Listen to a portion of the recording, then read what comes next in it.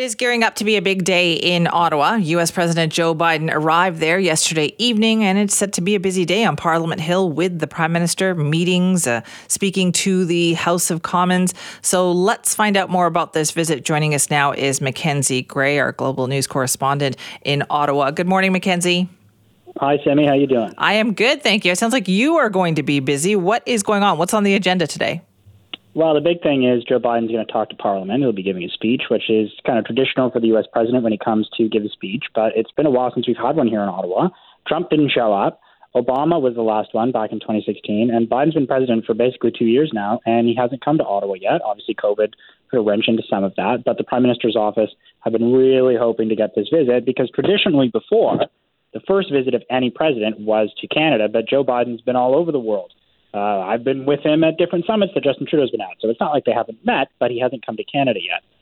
So he'll have that speech. He'll have meetings with the Prime Minister.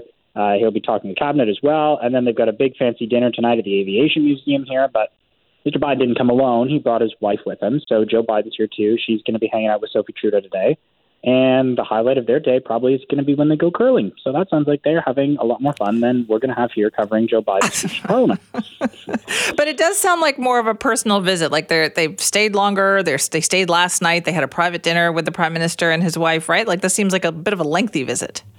Yeah, Biden came when he was vice president right at the end of the Obama-Biden term, right after Trump got elected. So they know each other. They like each other. They see eye to eye on a lot of things. Obviously, with any U.S.-Canada president, there is some difficulties. But, think back to when Trudeau first got elected and Obama was in. Like, it was a super bromance moment, right? Biden was a part of that, and I think he's trying to kind of recapture that a little bit. And they have a good relationship. So, hang out, have dinner, see the wife and kids. And that's what they've done. Okay. So one of the big agreements that we were supposed to hear about kind of has already leaked, hasn't it? And this has to do with immigration asylum seekers. What is this? Yeah, so it's got to do with what's called the Safe Third Country Agreement. And that agreement says that if you cross the Canada-U.S. border, as an example, you're crossing from the U.S. border up into Canada, at not a regular place. So you're not crossing where you got to show your passport. You're walking across like in a field. And you say to the border guard when you cross, I'm applying for asylum, you can apply for asylum through the regular system. If you did that at a regular border crossing, you'd be turned back and said, nope, you need to go apply for asylum in the U.S. Why is that a big deal? Roxham Road in Quebec. There's basically a field upstate New York where lots of people are driving right to. In some cases, the mayor of New York is taking migrants who've come from Central and South America up to New York. They will pay for their bus ticket to send them to Roxham Road, to send them up into Quebec. And they can do that, and then they're a part of the asylum claim system here. Francois Legault, the Premier of Quebec, has said, look, we've had 40,000 people come in.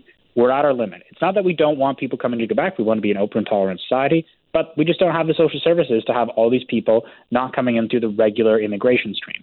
So Joe Biden and Justin Trudeau, according to government sources that we've talked to, have come to an agreement to end that, which is a huge political win for Justin Trudeau. That was a major problem for him in Quebec. Pierre Poilievre, who is not doing well in Quebec, was starting to attack him on that. And that's a win for Justin Trudeau to get that out of the way. Of course, in regular Canadian fashion, I will say one thing here, Simi.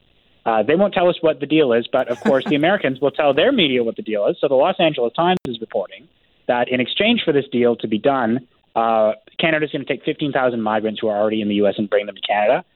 We let 1 million people in last year. So that's a really big win for Justin Trudeau to just have 15,000 people come in and have this closed up. People in Quebec will be very happy about that. That is just so funny, though. That is very typical. You're right? They tell the American media all about it, and we're still waiting for details. I could do a whole interview with you about that, Cindy. Don't get me started. You know what? One day, Mackenzie, we will. What are some of the other topics that are expected to be discussed? Haiti's going to be a big one, and that's more contentious. The Americans are saying, look, if you want to deal with migration, Justin Trudeau, the way to deal with it is to keep people in the country that they're in. It's a pretty reasonable solution. But in Haiti, which is a country where a lot of the migrants, particularly going to Quebec, were coming from, that was their end destination because of French. It's a disaster right now. Gangs control large parts of the country, including the capital, Port-au-Prince. The government's fallen apart. The police has fallen apart. It's a very bad situation. The U.S. has said, look, send in a security force to help quell the situation, guys. Justin Trudeau doesn't want to do that. The argument is there's no political appetite in Haiti to get that done, and that there needs to be a policing solution. So Justin Trudeau said, look, we'll help out with the policing. We'll give them tons of money, which Canada and the U.S. are already the two top contributors for foreign aid to Haiti by a mile.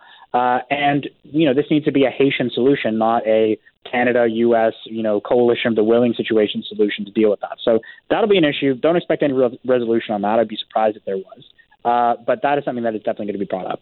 Of course, the economy is going to be a big thing that they talk about, too. Anytime, president or the prime minister meet, that's going to be the conversation. Pretty much every second day you hear from cabinet talking about electric vehicles. The most recent thing they've announced is in southwestern Ontario, a Volkswagen plant's going to be there. A big concern of the government is that Canada is going to be left behind in the electric vehicle setup that we have compared to what the current setup for the auto sector is. Where something, a muffler gets made in Detroit, it can easily cross back over to Windsor to get put into the body of the car and then get shipped back to Detroit to be painted at the end. That kind of easy free movement of goods between the border is something they want to keep. But to do that, you need to have the industry in Canada. The states have dumped tons of money into these kind of sectors in the Inflation Reduction Act, which actually doesn't have a lot to do with reducing inflation, more about trying to bring jobs back to America. That's a key imperative for Justin Trudeau in southwestern Ontario. A lot of votes there, flips between Conservatives and Liberals consistently, and that is a major driver of the Canadian economy that they want to keep going into the future as cars transition. Right.